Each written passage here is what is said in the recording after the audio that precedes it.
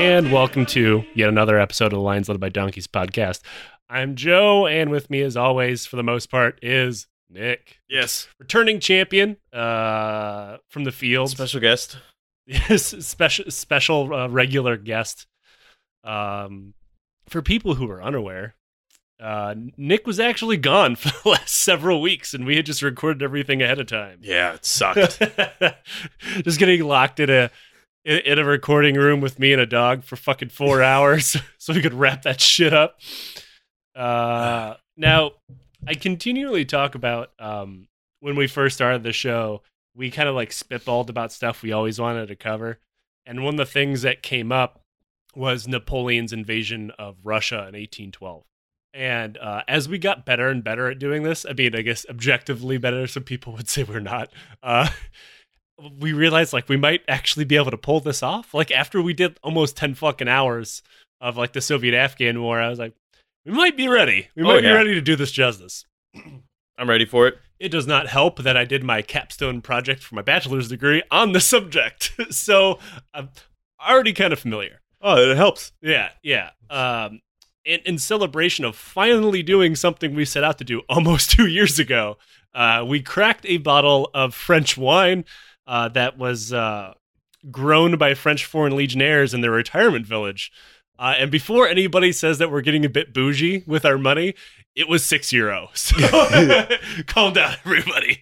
Yeah, and it goes to supporting like the retirement and everything. I think the only rule is like you have to be able to work, you have to be single, and you have to have like an honorable discharge from the French Foreign Legion. Nice. Yeah, I mean, which as far as like retirement packages for the French Foreign Legion goes, not bad because they normally don't really get shit. Never heard of them getting anything really. Yeah, I didn't know they had a retirement thing off of wine. Yeah, it's in French. It's like the Village of the Invalids, which is not the most great way to word that because it's like mentally disabled, like PTSD, depression, stuff like that, physically disabled, and retirees. And yeah, and I'll put the link to get wine if you want in the show notes. They're almost always sold out. I was able to get 2 bottles. But yeah, it's not bad. It's pretty fucking good. I think they've been making wine there since like the Roman times. So Jesus. Yeah. Now, back on subject here. On all of our big series, we start with the Revolution, right?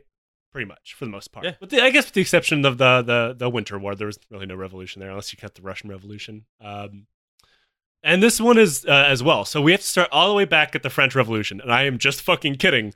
I am not going to do that. I am not covering the French. Say. Anyway, how many parts will this be? This is part 46. Yeah. And Napoleon is still not emperor yet. Like when there's a lot of like popular narratives about this, which is something that we kind of have to kill during this series. Like when I talk to you about the invasion of Russia, like what comes to mind to you? World War II. You're not wrong. When it comes to a whole bunch of idiots freezing to death in Russia, yeah. Also correct. Yeah. But I mean, the two are often compared. Like, you know, are they? Yeah, I mean, you got the hubris of a dictator thinking way too highly of himself and his war-making abilities, and then getting like just completely stomped in by the general winter of Russia. And that is kind of true, but it's also way dumber than that. And I mean, the same goes for the Nazis as well. Maybe one day we'll cover Operation Barbarossa. I don't know. That would be like a fucking 6-month-long series. But like... I think the Napoleon's invasion of Russia is far dumber, and I guess we can revisit that. I don't know much about it, for sure. Oh boy, do I have some good news for you. Yeah, this is my gift. Yeah, so before we dive into one of my favorite topics in all of military European history, we have to acknowledge our main source for this entire series, and that's Adam Zamoyski's Moscow 1812, Napoleon's Fatal March. I used it for my capstone project. I've used it in school for years. I've used it on this show before when we talked about the Continental System during the War of 1812. It is an awesome book, and I cannot recommend it enough. If there's ever any quotes from anything else not using that book, I will say so. Instead of it's continually, if you hear it in the episode, it probably came from this book. So good book? It's probably one of my top 5 favorite historical books I've ever read. Nice. And if you actually are enrolled in a university, I know a lot of our listeners are, you can probably get it for free. Because it's considered a pretty normal textbook for classes in European history. Yeah, like I know I got it for free at first, but I had it on digits, and I hate using ebooks for notes because I like to make paper notes because I'm fucking old now. So I had to go and buy a paper copy so I can make a whole bunch of notes in it. So it looks good. Yeah, it's incredibly unwieldy because like I didn't color code anything when I was using the little note cards. Right. So I have to like flip all of it like through 600 pages or whatever and find it. Now, we're not going to be talking about the French Revolution, but we kind of are. But there, like most historical fuck ups we talk about, there is a huge backstory that needs to be told. That ends with 500,000 French people freezing to death in Russia. There's a lot of footwork that goes into that. Yeah. The story begins with the guy you've probably heard of, Napoleon Bonaparte, the first emperor of the French Empire. Now, so I consider him something of the patron saint of this podcast.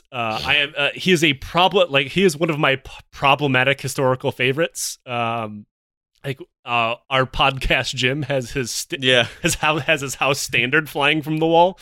Awesome too. Yeah, and looks great. And I understand all of the problems that go into liking Napoleon that much. He was shitty racist, tyrant. Yeah, I get that. He's just one of my historical favorites. We're not going to be going into a ton of his personal life.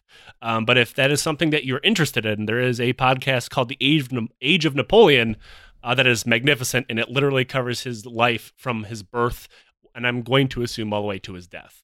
Like, for instance, French was even his first language. Bonaparte was not how you pronounced his last name. It was Bonaparte. When he moved into mainland France, he simply switched it so people wouldn't make fun of him.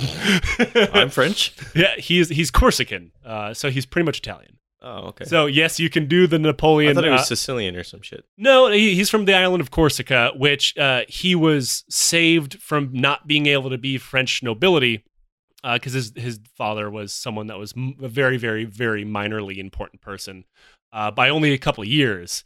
I think it was like a year and some change. I could be wrong. That it was Italy's island, and then it switched to France right before he was born. So, wow. Yeah. Yep. Calendar kind of changed the course of history. Who would have thought? But yeah, if you want more of that to include how Napoleon got involved in politics in Corsica, which pretty much just involved people shooting each other, you can follow the entire life of our favorite little corporal over there.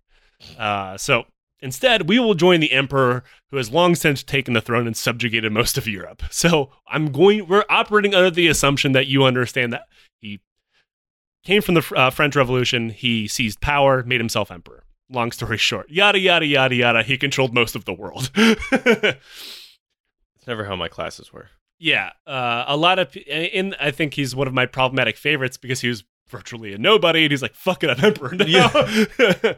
Yeah.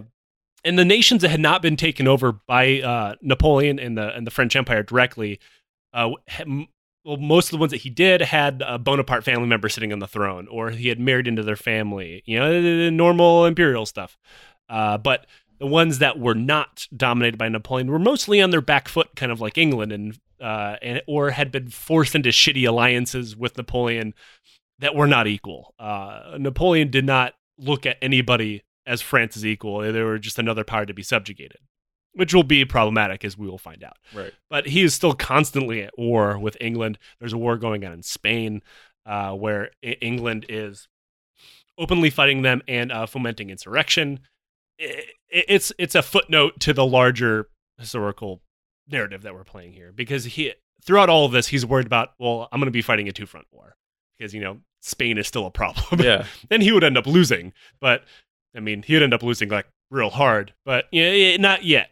Now, more importantly than all of that, Napoleon had begun to cement his dynasty, because before then, he had no kids. People called him the Corsican upstart. One of the main reasons that the French, since the time of the French Revolution, that the rest of the European powers have been fighting him is because they generally don't like new people that they thought to be much, much lower than sovereigns calling themselves emperors and then just killing the old king.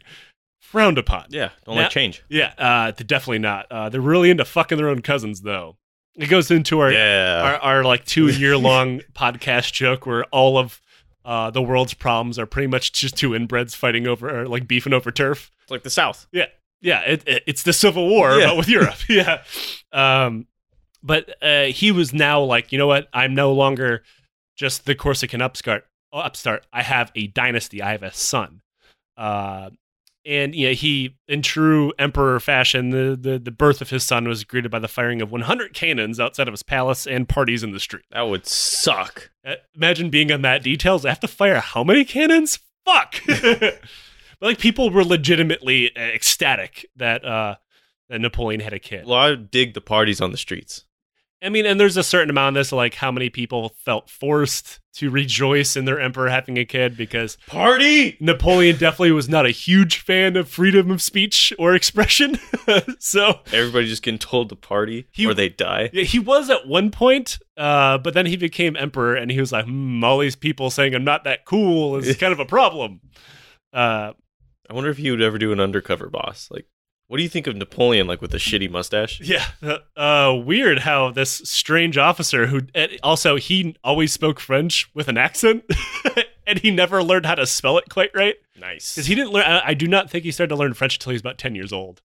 So like, Well, you don't like, need to if you're weird. in charge. The guy sounds kind of Italian.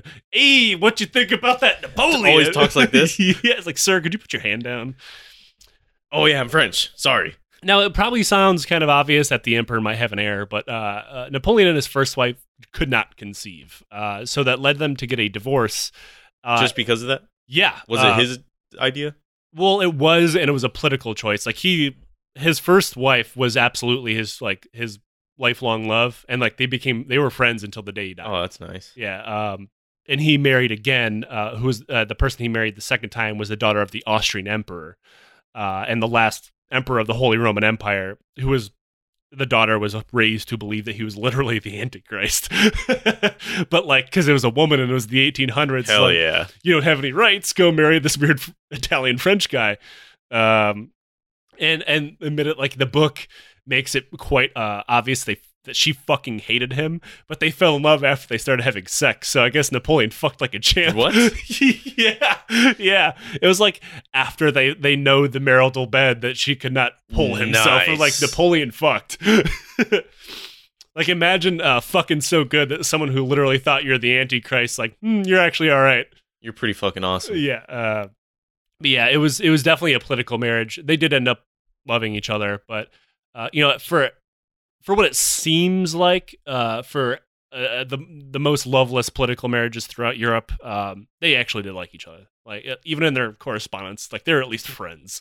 Oh, that's good. Yeah, which is more than you can say for most marriages back then that you get kind of sold into.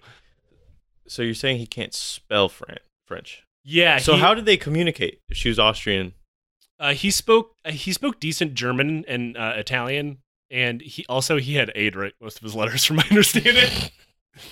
Like, there was a joke that Tsar Alexander of Russia spoke better French than Napoleon. We'll get to that as to why, Okay. But yeah. Now, all this is supposed to be a pretty big deal. He was hoping that this would be like kind of the silver bullet to finally end all these wars that France had been involved in since the dawn of the Revolution, because they wanted to kill the French Revolution. And now they realize, like, they should have maybe realized, like, fuck, he's cemented his rule. He's a dynasty now. We kind of just have to deal with him. He's going to be here. I hope they didn't kill it off. I want to see Les Miserables again.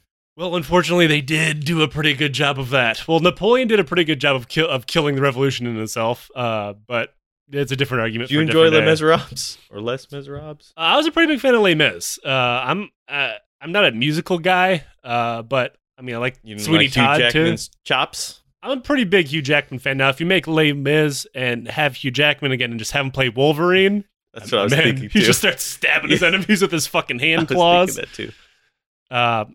Yeah, but like Napoleon's whole thought is like, finally this is going to end because they have to deal with me. Like, they realize that the Bonapartes are just a part of France now. King of Big Dick is here. Yeah, big dick emperor energy. Well, now most people would think, as Napoleon is an insane despot desperately attempting to take over the world, he thought of his wars as defensive. Which, I mean, I would too. if you're listening to this and you're American, you should understand the cognitive dissonance there, kind of like protecting yourself by invading Afghanistan. Yeah, you got to. Yeah. He was to secure France and leave the throne to his heirs. His idea was, well, if I go out and strike them, they can't attack France. I mean, and many of these countries did invade France during the Revolution and then got, pushed back. Because the wars of immediately following the French Revolution are a different subject altogether. But yeah, there was all sorts of enemy armies invading France. But what little aspect of that you can give to Napoleon, say, I guess you kind of have to hand it to him, quickly evaporates as the story goes on. Also, it's important to point out here that Napoleon would invade Russia, that would eventually invade Russia, was not the same Napoleon that stormed through Europe. He was in his 40s now. He had gotten kind of fat. His mind was beginning to slip. Oh. He was aging. Began to speak a bit slower. It took him longer to make choices. Instead of being whip smart and liable to snap at people who pissed him off in a constructive way, like a constructive criticism that was immediate, he was kind of pensive and hesitant and would just kind of get mad without any ideas of how to solve problems. He just wanted to yell and be mad. Hell yeah. No, I mean, we're like, well, he's 40. That's not that old. That's true. He's going to be fighting people in charge of the Russian army who are much older. But he was beginning to slip. He couldn't concentrate on a task for more than a few hours or a few minutes at a time, even though he was known for virtually never sleeping and studying maps and ideas and tactics for hours on end before. He had a bit of an incredibly unhealthy life, as you would imagine. Someone who takes over the world. Really big into work. He had an insane work ethic. God. Like during the invasion of Russia, he's only sleeping a couple hours a night. Hey. Which is a problem, because that means he takes all of the stuff onto himself rather than passing things to his secondary in command. Yeah, it seems like his generals don't take charge. That will become a problem, which we will get into. Or he had built such a dependency on Napoleon, the brilliant strategist, that his generals never really had to learn for themselves. We just wear the rank. We don't really do anything. You have no idea how right you are. I heard laugh. Now, there's a good reason that Napoleon himself felt himself slipping, as he was desperately grasping for a settlement for these decades long continent-wide war that he couldn't seem to figure out how to end. Which again, for like the third time, brings us to the continental system. Now, I'll give this a quick once-over for people who are just joining us, because I've talked about this a lot. The continental system, for people who don't remember, is the really, really dumbass French attempt to enforce a continent-wide embargo on the English. Now, the main threat to the French was the British. They just wouldn't stop trying to fight him. And more importantly, the English knew the best way they could fight France was to prop up people that were actively fighting them with money, trade, stuff like that. It's called the Golden Cavalry. Okay. Also, they would deploy soldiers pretty much wherever someone's like, fuck you, Napoleon, British soldiers would pop up. Hey. Yeah, I was like, what's up? And another problem was that France knew they couldn't stop them from doing that because the British Navy absolutely fucking destroyed Napoleon at Trafalgar. Right. So confronting them straight up was simply not an option. So they attempted to destroy Britain economically, and being the premier superpower of the mainland mainland Europe through arms, Napoleon decided well, fuck it. They control the seas. We can't help that, but I control Europe. So I'm just going to make sure nobody can import any of their stuff. Now, in case you're wondering, a continent-wide embargo would be hard in 2020. That would be extremely hard. It is fucking impossible in 1812. He simply made up an idea that was completely unenforceable. This would be like if he was like, nobody can use forks. Sir, how are we going to inspect and ensure people are doing this? Well, I'm the emperor and I'm telling them not to do it. Okay. Yes. But how are we going to enforce this? And then everybody around him's like, yeah, sure, cool. Yeah. They're all just gutless sycophants. Sounds good. Yeah. Great idea. Huh? I mean, the French Empire was fucking massive, and there was ports everywhere. So it's pretty much, it's as easy to smuggle something from England into the continent of Europe as it is to just pull your goddamn ship in and bribe somebody. because that was the other option, is bribe the French custom officials. That seems pretty easy. Like, hey, I got some baguettes here. And I get some black market baguettes and wine. Even worse was that, as many of the Napoleonic client states were just like, yeah, we're not going to do that. So it's like, fuck. That doesn't sound like a good idea. Yeah, we kind of need their imports, Yeah. so no. More still, the system impacted the very people who Napoleon was in charge of, rather than the Brits. That's important too. It's like doing sanctions. Like whenever you see America, like we're putting sanctions on Iran or Russia, do you think that impacts Iranian people or Russian people, or like No, the people in like in power in Iran or Russia? No, it impacts the people who go to the fucking grocery store and buy goddamn food. It's the same thing that happened with the continental system. It wasn't impacting England. It was impacting all of the people that technically fell under his throne that didn't have money. Like the German states began to get so pissy that like they were just like, yeah, I guess we're just not going to do it. And the problem was the relationship between Napoleon and all his various powers was pretty fucking tentative. It pretty much just depended on not them liking Napoleon, because a lot of them fucking hated him. It was like, well, we have no choice, because he'll just come in here and stomp us again. Yeah, he's kind of in charge. Another important client of that was Russia, who we'll talk about in a little bit. Now, Russia was not a traditional ally of France. It wasn't really a traditional ally of anybody. Nobody really gave a shit, because they were supposed to be some backward swamp people that the rest of Europe kind of just thought as an afterthought. They didn't really have any power. Yeah, what is Napoleon's like reasoning for invading Russia? Oh, we'll get there. It is as dumb as you Like, can I don't imagine. understand. This is why I say at least the Nazis had a plan. Like, I really hate to be the guy, like, you kind of have to hand it to Hitler. He just wanted to take over Russia. Right? Not so simple with Napoleon. Somehow dumber than Hitler. Did you just wake up one day like, Kind of. We'll get there.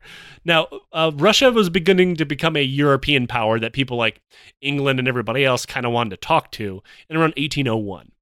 And that was when... hold on, 1801. Yeah. This is only part one. The war doesn't start until 1812. I know. This is dog shit. I have questions for when the war starts. We'll get there. Now, in 1801, General Bonaparte was acting as first consul. He was an emperor yet. And he reached out to Tsar Paul.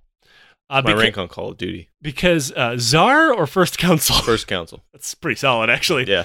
Congrats, badass. congrats on your future seizure of the get Call on of Duty anymore. throne. Yeah, you're going to be the new emperor of Call of Duty, which I think just means you yell racial slurs louder than anybody else. That's the only way to win in Call of Duty. You just got to be louder. Now, like the main reason that France reached out to Russia was because they were desperate for allies. Napoleon was kind of sick of fighting everybody, and Was he? he knew it wasn't a winning strategy. Like I Seemed can't, to like it. I can't fight everybody forever. Now remember, I said he got dumber as he got older. Right. As we all do. And he reached out to Russia, the Tsar, which was Paul at the time. Now this is a problem because Paul was kind of dumb and legitimately insane. And he was eventually dragged into his bedroom and murdered by his generals, leading to his son Alexander to become Tsar. What? Now, Alexander didn't entirely inherit his father's insanity, but he did inherit a lot of emotional baggage from being the son of an abusive parent who was mentally unwell. Right. Now, this was controlled by his somewhat decent education and a good dose of just horrible emotional abuse by his grandmother, Catherine the Great, who, now, we both kind of come from weird households, but just think about this. Catherine the Great, who was his grandmother, forced him to keep a journal of every single time he failed at anything. And every night before he went to bed, he was forced to read it. What? He called it his archive of shame. That's awesome. Oh, fuck, that's cool. Now, Alex, before you go to bed, did you read all of the things you suck at? No, Grandma. Well, you better get to it. Also, like, all of the physical abuse, too. So, like, Alex has some baggage. I could not masturbate today. So, yeah, I tried to jerk off, and I only had a softie. Now, something that was not in his big book of failures was the time he helped a group of generals kill his own father. Because, yeah, he did that. Oh, he helped. Yeah. He was a part of it. And everybody knew it. Like, it was common in Russia. It's like, yeah, the Tsar killed his dad. But also, it should be pointed out, that was not uncommon in Russia either. Like, for, like, patricide. That just seems normal. Patricide and fratricide, like, you know, it was not unheard of for rulers to kill their sons or their sons to kill their dads. Fuck, Stalin committed his son to die in a Nazi camp. So, like, Said, fuck you. Now, Alexander's only 23 years old, but he wanted to fundamentally reform Russia. This included hiring people who knew how to run governance and professionalizing it. Like this is going to sound kind of dumb because you're used to something that looks like a government, but he instituted institutional structures like government departments and ministries, which simply did not exist before. Like prior to this, nobility would just kind of run whatever they wanted to run. Like, hey, Nick, you want to run the army? Yeah, sure. Okay, you're in charge of the army. There's no Ministry of Defense. Yeah, I don't really need to do anything. You're just at that kind point, of in charge of army stuff, like whatever you want, really. And only because you're like my cousin, not because you're good at it, though. Yeah. You don't need to be good at it. And that's something he tried to fix. Like, he wanted, like, you had to have gone to school and pass a test to be in the government. And people are like, whoa. You want me to do what? That was like a big problem for the nobility. It's like, you want me to be good at this? I don't fucking know. I mean, civil service tests are nothing new. They date all the way back to, like, I think, like, Wu, China. Like, they're pretty old. But I guess in Russia, they were cutting edge. Nice. Yeah. As involved as Alex was in his internal reforms, early in his rule, he was kind of simple when it came to foreign policy and easily. He's 23 years old. So, like, I was pretty dumb when I was 23. I can't imagine I've been a good czar. I'm 31. I would be a great czar. Elect me czar 2020. Now, he came up with an idea of, like, a new Europe ruled by liberal states. That was an idea that the British Prime Minister, a guy named Pitt, wanted absolutely nothing to do with. He thought it was really stupid. But he just lied to Alexander. He's like, yes, I totally agree. We should team up and do that by kicking Napoleon's ass. Oh, yeah, great idea. And then Alexander was like, hey, he's treating me as an equal. I'm on his side. So in 1805, he went to war with France despite having no fucking reason to do so. Nice. And then got his ass kicked. You can assume this is kind of just what happens when a 23-year-old is put in charge of a country just because of who his dad was. I feel like maybe he should have had a left seat, right seat type of deal. Yeah. Maybe learn. And maybe, like, I don't know, elect someone competent. Yeah. And he could just sit there and be the face. Yeah. I mean, that's kind of how the Prime Minister Pitt existed. They still had a king. Now, if you're thinking, like, why didn't he have advisors or members of the court? That was like, Alex, this is a really bad idea. Literally all of them did. They're like, yeah, we should not fight Napoleon. Because he's like, the prime minister is just lying to you so he could use you. And he's like, no, my bro wouldn't do that. Not pity. Yeah. He's my boy. And also, Alex kind of thought himself to be a general, despite not having any education in military matters other than being really into military parades and uniforms. Nice. He's a reenactor who's really into buttons, but totally swears he could be a field marshal. Change their uniforms again. Yeah. I don't like the way those look. He had uniforms for every regiment in the Russian army. So, like, when he showed up to do, like, parades, he would change into it. Nice. Yeah. That's awesome. No idea how to lead them, though. Don't need to. Yeah. When you look that good? Yeah. Eventually, he did put someone in charge of the Russian army that knew what he was doing, a guy named Mikhail Kutuzov. But then he ignored everything Kutuzov told him to do, which was like, hey, a tactical retreat is a good idea sometimes. And we'll talk more about how honor shaped the bullshit concepts of honor shaped a lot of military strategy back then. But Alex thought that it would look really bad if the Tsar retreated. But Alex being in charge of the Russian army led to one of the most legendary Napoleonic victories of all time in Austerlitz. Oh. So way to go. Of course, Kutuzov got all the blame. And then he was sent into exile in a minor government position in Ukraine. And after another defeat of the Russian army at Friedland and facing an invasion of Mother Russia herself, the two sides came to meet at the river Tilsit on a raft to come with... On a raft? Yeah, it was like in a floating raft that was like anchored to the shore on the French side. Now, Napoleon did that for a reason. He knew exactly what he was dealing with here. He knew after watching the naive boy emperor of Russia get sucked into a war by the British Prime Minister, he could probably also take advantage of this fucking idiot. So they're just taking advantage of this guy. Oh, yeah. Yeah. Alex showed up wearing his best uniform to impress the French emperor, while Napoleon set out to literally seduce him into the French cause.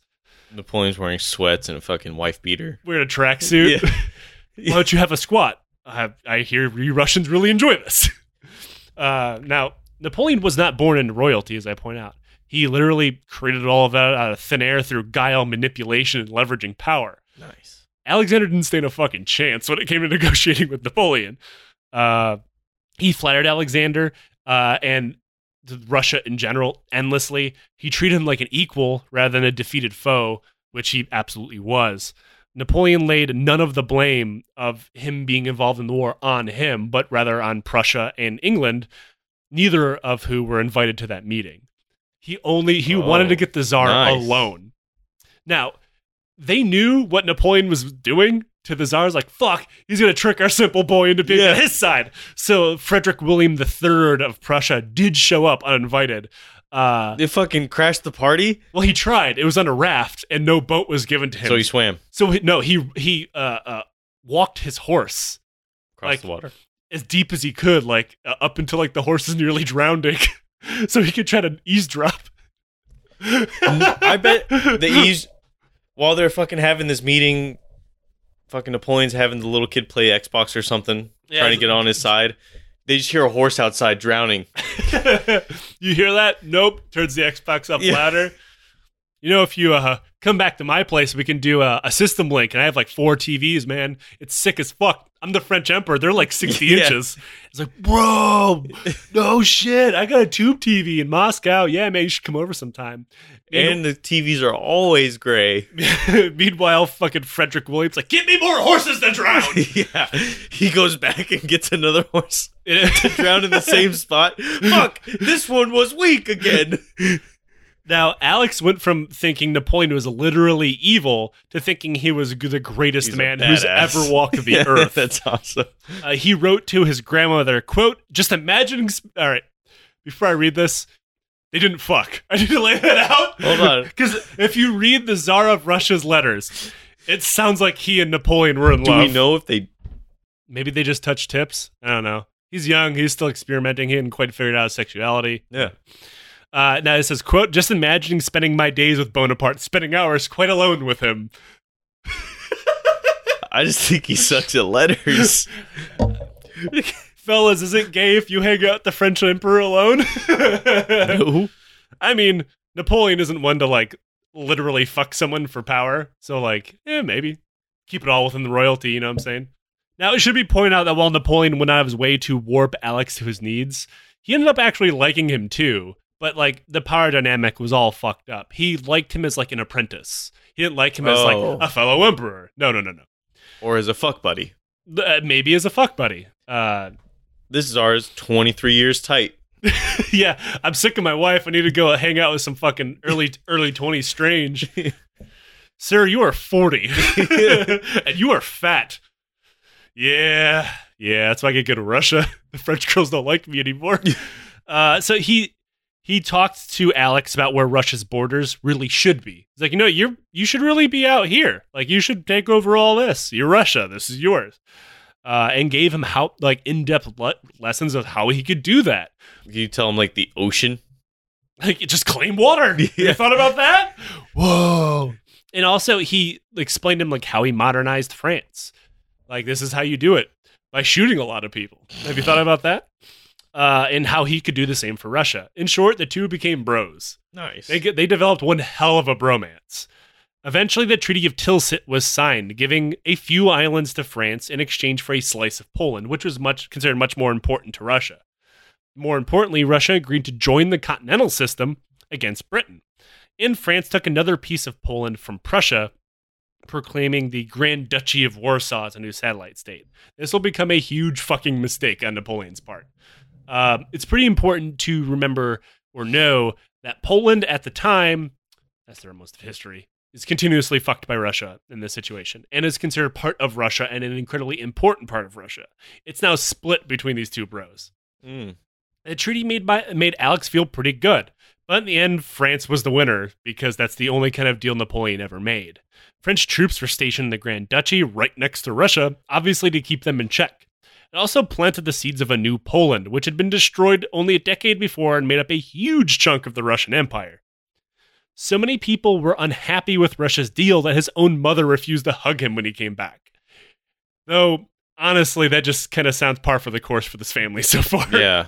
They probably didn't hug. Maybe it was like a one shoulder hug. Oh, one of those. Like you keep the other hand in your pocket. Yeah. I don't know. Furthermore, a lot of regular Russian peasants and soldiers were confused. Now, this is because the Russian Orthodox Church had literally been telling people that Napoleon was the Antichrist. That's awesome. And now their king just went and made a deal with the Antichrist. Like, nice. Why would he do that? Russian nobles got pretty pissed as they thought it was below a real royal line, like Alex's family was, to be cutting a deal with Napoleon, who, remember, they did not see as their equal. It soon became a pretty common worry that Alex would get his ass stabbed just like his dad did. To the point they were openly talking about it. Really? Like, yeah, I hope the Tsar doesn't get killed. I'm sitting right here, guys. Yeah. This is the knife I would use. Yeah. Right here still. I'd stab him like this. Sergey, you killed my dad. Yep, I'm going for a twofer. Yeah. There's also something of a hidden problem with the treaty. The treaty was supposed to embody an alliance between two equal powers, France and Russia. But Napoleon did not have allies. He had puppets and vassals. He had no idea how to treat another country as an equal. You can see parallels of that maybe today. Yeah. Which is why the treaty was inherently unequal in the first place. But the problem was, like, it was supposed to be an understanding between two friends, not like France is the daddy. But that was like the only relationship Napoleon ever had was, I'm in control of everything. You just shut the fuck up and listen to me. Which is why he made himself emperor in the first place. Nice. It forced Russia to stop expanding while triggering an economic war against a former ally. Problem. There was no way that Russia would be able to hold these agreements, as it put the Russian imperial throne under way too much pressure from a court that showed it's totally cool with murdering their king if they had to. Sometimes you gotta do what you gotta do. Yeah, like it's like making a deal with the Praetorian Guard if you're the Emperor of Rome. Like, someone in this room is going to stab me. What year is this taking place? 1805, 1806. So we're still... We're going to do a smash cut forward here in a few minutes. It did not take long for the bromance between the two sides to cool off. The heat of the relationship died down pretty quickly. The honeymoon phase, I guess, I don't know. But Napoleon knew that. Like, he was pretty... He was intuitive to his partner's needs. And he tried his best to win back his best Tsar bro. This includes spending an ungodly amount of money to impress the Russian ambassador, which didn't work because the man fucking hated him and would never even go into the same room as him. What do you do? What do you spend it on? He literally built him his own palace. What? Oh yeah, like the book tries to monetize like how much that would cost in like modern money, hundreds and hundreds of millions of dollars. What? Yeah, just to impress this one dude who fucking hated him because the ambassador is a noble. Wow. All the fucking nobles hate Napoleon with the exception of the Tsar. So it was completely lost on him. Saw the palace like, oh, burn it. Yeah. This fucking sucks. I'll sleep in my car. Yeah. Now, but Napoleon wasn't going to give up that easily. Napoleon began to plan random offensives against the British Empire's holdings in India, telling Alex that the Russian and French soldiers would fight side by side to take the crown of the British Empire altogether. Obviously it never happened. This is something Napoleon wanted to do. Like, he had always had designs on India forever. But he knew it was important to make the Tsar feel important and as an equal. It's like letting him pick where he wants to eat for dinner. Oh yeah. But like, you're like, where do you want to eat? How about here? You know, and he'd be like, oh, okay, you really picked where you want to eat for dinner, and you're kind of an asshole. He also began to hold giant dinners, dances, and meetings where his wealth would be lavished on the Tsar. Like, and it's like, look how important I am. Like, but also it did kind of work. And he, like any bro, he did try to get Alex laid with members of the European aristocracy. Really? The book does not note if he took him up on this offer. Bet you he did. I bet you he did. Yep. At one point, they spent an entire 2 weeks together. With the letters. Hey, man, it's the deep, deep romance. They spent 2 weeks together in what would be modern-day Germany. They hung out, and Napoleon introduced him to the rest of the European monarchies. Now, he introduced them in a way that was like, look at all these bitches who listen to me. Oh, wow. Yeah, it's like, you could be with them. Like, it didn't look good. Do you want to be one of them? Like, it's described as like he wanted to show Alexander how powerful he was. And it's kind of an implicit threat. Like, Right. look at everything I have. Do you really want to turn back towards England? They sat through plays together, and Napoleon had his elite soldiers parade around in front of him, knowing how much Alex liked that sort of thing. Now I wonder, how did this date happen? Oh, they were sending letters back and forth constantly. Yeah. And then they hung out at another battle site, which is the Battle of Jena. One was like a Napoleonic victory that was just legendary, and Alex had questions about it. So he's like, why don't we go have lunch at the battlefield? I'll tell you all about it. You see the dead soldiers still there. Didn't even bother to pick him up. I'm that much of a baller. Next question. Now, Alex made it seem like he still looked up to the French emperor, and then all of this was like, he was having fun. This is a great time. It seemed like their bromance was back in full swing. This time, however, this was an elaborate ruse on the part of the Tsar. He was playing Napoleon. The student had become the master. Ever since Tilsit, Alex had been fighting to gain respect within his own country. I mean, hearing nobles literally openly talk shit to him and talk about how he was totally going to get murdered like dad, it's like, I need to reevaluate how I'm running this country or I'm going to die. In order to do this, he had to bide his time. It was around 1808 now. Alex knew he could not just throw down against the strongest empire in the world right at the time. The only course of action was to mobilize the massive power of Russia and wait for a moment where that power, along with the power of Austria, could be thrown against France, because Austria fucking hated Napoleon. Even if at the time they were like, I'll shut up when he leaves, I'll start talking shit again. Until then, he had to play the part of the smitten Tsar that was totally falling in line with all the other monarchs of Europe. I mean, he learned from the shitty manipulator himself how to do this. Right. He knew Napoleon wouldn't just randomly attack him. The alliance was always a much better choice than a war. So as long as he didn't openly threaten France or just like, fuck it, I'm invading you, he would have as much time as he needed. He knew that the alliance is more to France's need than Russia's, and the canal system, all that other shit. Alex was actually worried about Austria launching a war before he was ready to launch a war. So he went and hung out with Napoleon, making it look like everyone they were best bros and scaring the Austrians into keeping their shit together and not going off preemptively. Napoleon had no idea, but he knew Alex had changed. He was more confident, steadfast, and would argue with him, something that did not happen before. Napoleon was not used to being argued with. So, like, when the argument started over Alex's wish to invade the Ottoman Empire, something I personally always encourage, Napoleon took off his hat and threw it at him. Is that a good thing? Like, no, it's sweet. Tricorn. Whenever Napoleon got mad, he tended to throw his hat at people or like stomp on them. I wonder if it was heavy. I don't think so. Isn't somebody selling? That was not that long ago. Someone found a hat that was made for Napoleon. I don't think he ever wore it. It went for hundreds and hundreds of thousands of dollars. Do you think we should get that? Yeah. If you want to donate to the Patreon, and our next Patreon target is $500,000 a month, get that Chapo money, and then I will buy Napoleon's hat. I will claim my right to the House of Bonaparte if you give me enough money. Where is that house? It's still like his family line still exists, right? And people still claim like if the House of Bonaparte was to be restored, I would be emperor. And everyone's like, "Shut up, dude! Cool guy! Shut up, Pete! Go We're back having home." Dinner, yeah. But then like he threw his hat at Alex and then stomped it flat in the floor. But what Alex wanted to do was to make him mad. He wanted to get a rise out of him, see if he could do it. Oh, he did it. Because he at that point he's like, fine, I won't press the expansion issue much past that. This relationship is getting spicy. Yeah, this sparks. Yeah. Eventually, Austria and France would go to war anyway in 1809, ending with Austria getting their shit stomped into the ground and Russia sitting out of it. Austria was not totally defeated, but there was an exchange of territories as per usual. Most of them in what we'd consider Poland once again. But Napoleon kept part of the territory and gave it to his Grand Duchy project that he's building. And gave some to Russia as a reminder, like, hey, we're still cool. Yeah. This is where Napoleon really fucked up the relationship, giving part of the territory to Warsaw. Now, when I say Warsaw, I mean Napoleon's version of Poland, not Russia's version of Poland. it pissed off Russia pretty bad.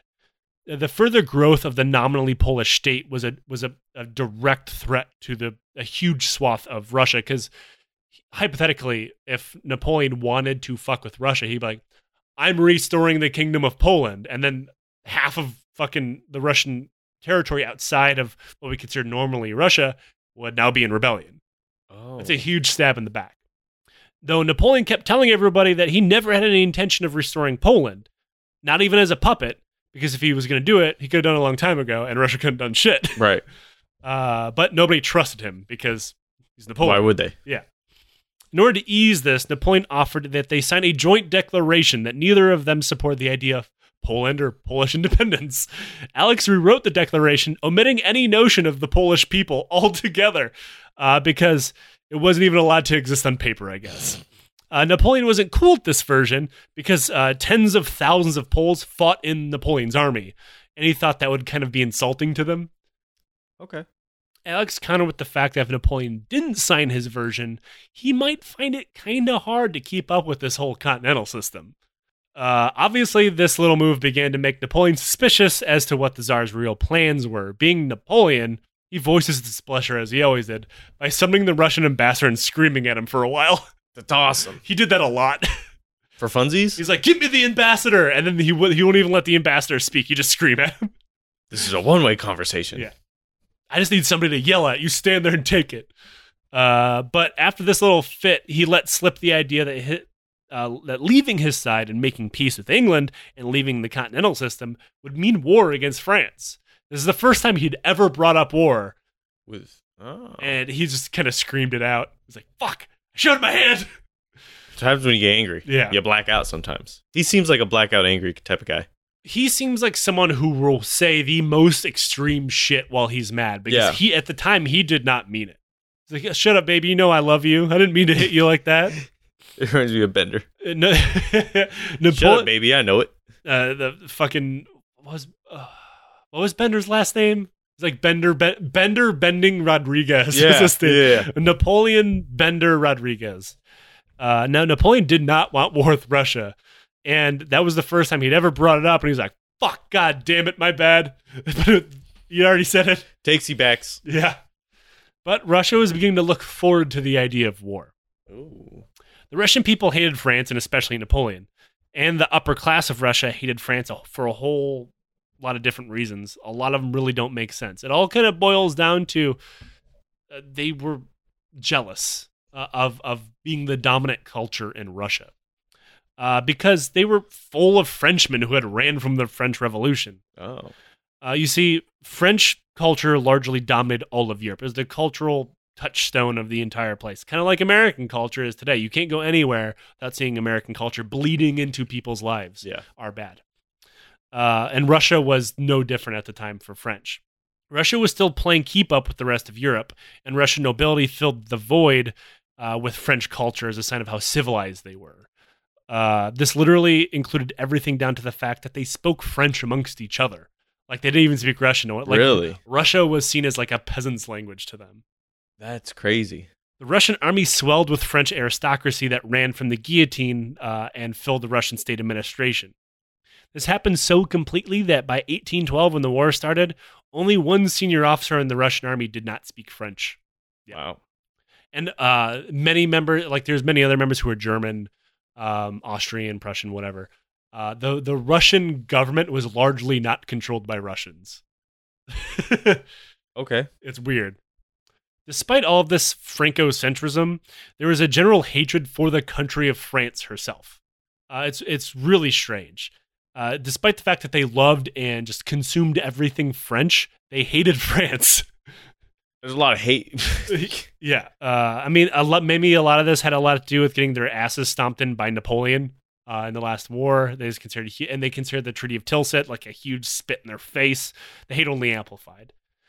So you know where this is going when there's like a culture war brewing and they're like, we need to figure out a way to stop this. Xenophobia! Anti-French papers began to be printed, along with a strong urge to return to our traditional Russian values. In Russia, they printed these? Uh-huh. Yeah. Oh, despite the fact that most Russian peasants could not read. So like this is solely for the nobility. People began to police the Russian language and the strong foreign influences in literature. So like if you were speaking amongst nobility, people was like, hey, why the fuck are you speaking French? Yeah. Are you not Russian? Like, oh shit, my bad. And this is like this new wave of nationalism in Russia was kind of new. Nobody really had it before, because before they're like, we need to civilize us. We need to improve our country. We'll take from France because they just went through all this. Right. There was no like, we must build upon strong Russian culture and traditions. And I use the term civilized loosely. It's in common knowledge. It just means, improve, whatever. I don't mean that Russia was a horrible, backwards, savage place or anything. Barbarians. Like that. Yeah. Goddamn savages. No, it's not the case. This is the language that the nobility of Russia used. So it's like they absorbed somebody else's culture along with a fucking ton of immigrants from France. And they were immigrants who ran from the French Revolution because they would have been killed in it. Most of the, from the ancient regime under Louis, they all ran to Russia or Prussia or, what we'd consider Germany now. Right. Because it's like, this or I'm going to die. So they brought with them an intense hatred for France and Napoleon. Because like, motherfucker stole my house. He wanted to kill me because I was taking money from all the goddamn poor people who had no money. That monster. Now he has money. Yeah, and then they hated him even more because they were nobility under the old regime, so they wanted like their claims back. Their peerage was dead. Oh. So like, yeah, it's like all the Cubans in Florida who are really pissed off because the Cuban Revolution happened and forced their fucking slave-owning great-grandfather to lose his plantation. Like, but now I'm not rich anymore! My grandpa came from Cuba to Florida. Bad news, Nick! I'm going to assume from your father who had to join the the LAPD What? for a living wage, he was not a plantation owner in Cuba. No. Most of these people all work for, like, I don't know, the Federalists now. He definitely went across a boat you have to put your lips to. Not a good sign. No. Yeah. Yeah, so, like, this new wave of nationalism in Russia was totally, totally new. And they dealt with it. Now, it did not mean they kicked out the French, because they still needed them. They're like, we're modernizing our military, modernizing our economy, our government. You guys can keep running things, just keep it down a bit. Stop being so French. But this kind of can't, like, one of the things it is, like, they shamed people for hiring French. Like, you hired a French tutor for your kid. Why don't you want them to learn Russian? Oh, you married a French maid. Why don't you want to marry her, or why don't you want to fucking hire a Russian? Shit like that. We don't see that today at all. Nope. Moving on. It was around that time that Napoleon created the Grand Duchy that we talked about. So as you can imagine, he created the Grand Duchy, and this sparked like this nationalistic fire to sweep through Russia because he's taken our Poland. Dumb. Yeah. I know. Yeah. They thought this is a dire threat to Russia. And Napoleon, who, remember, they thought who was legitimately the Antichrist, or at least a demon adjacent, was about to invade and finish his subjugation of Russia once and for all that he began with Tilsit. It's dumb. Yeah. But not entirely wrong. He did want to dominate Russia. He just didn't want to have to invade them to do it. And then, I mean, to make matters worse, Napoleon managed to put one of his marshals, a Frenchman named Jean Bernadotte, on a place in place at the Crown Prince of Sweden, who, remember, ran the board with Russia. Nice. So it's like, now he's surrounding us with his loyalists. They're on our flanks. Yeah, and it's pretty interesting to point out that like Bernadotte and Napoleon fucking hated one another, but they he knew that Bernadotte kind of had an in, so Napoleon supported him to marry into the family, become crown prince, and eventually become king. Okay. And like the house of Bernadotte is still the royal house of Sweden today. Really? Yeah. Oh. So, like, he thought, well, he'll be a Frenchman, so he'll be on my side. First of all, huge fuck up. Second of all, this is a fuck up in two different ways. Bernadotte hated Napoleon, like I said, and putting a Frenchman eventually putting a Frenchman in line for the crown of Sweden pissed off the Russians even further, because now they were under the same notion that Napoleon was, that he would be a puppet king to the French emperor. So he's like, oh God, we're surrounded by French puppets now. He's moving in for the kill. Oh. And It seemed like all this happened pretty rapidly too, so it all looked like a one big move. Yeah. It really wasn't. The Russians seem like that one guy in the movie in the foxhole that's really paranoid. Everywhere they look, they see another French plot. Yeah. And then if he was to piss off if Napoleon was maybe hey man, I don't mean it, maybe he could postpone this a little further. But then he annexed the Duchy of Oldenburg, which is largely unimportant, but the guy who happened to run that slice of land was Alex's brother-in-law.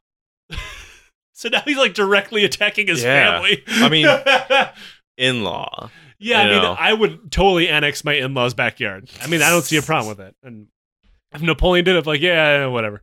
They have a nice backyard? I guess. They have a backyard. That's true. Yeah. Better than yours. And that was when Alex decided to fly off the handle and said, quote, "Blood must flow again." And that's when the real plans for war began. And that's where we'll pick up next week. Whatever. I don't even care, dude. You look deeply unhappy with this cliffhanger. I wanted 1812. Bam, go. But it's not that easy. No, it never is. It never is. But I promise violence and people dying of dysentery is coming quickly. My favorite. You know what comes pretty quickly? Dysentery. Where'd you think I was going with that?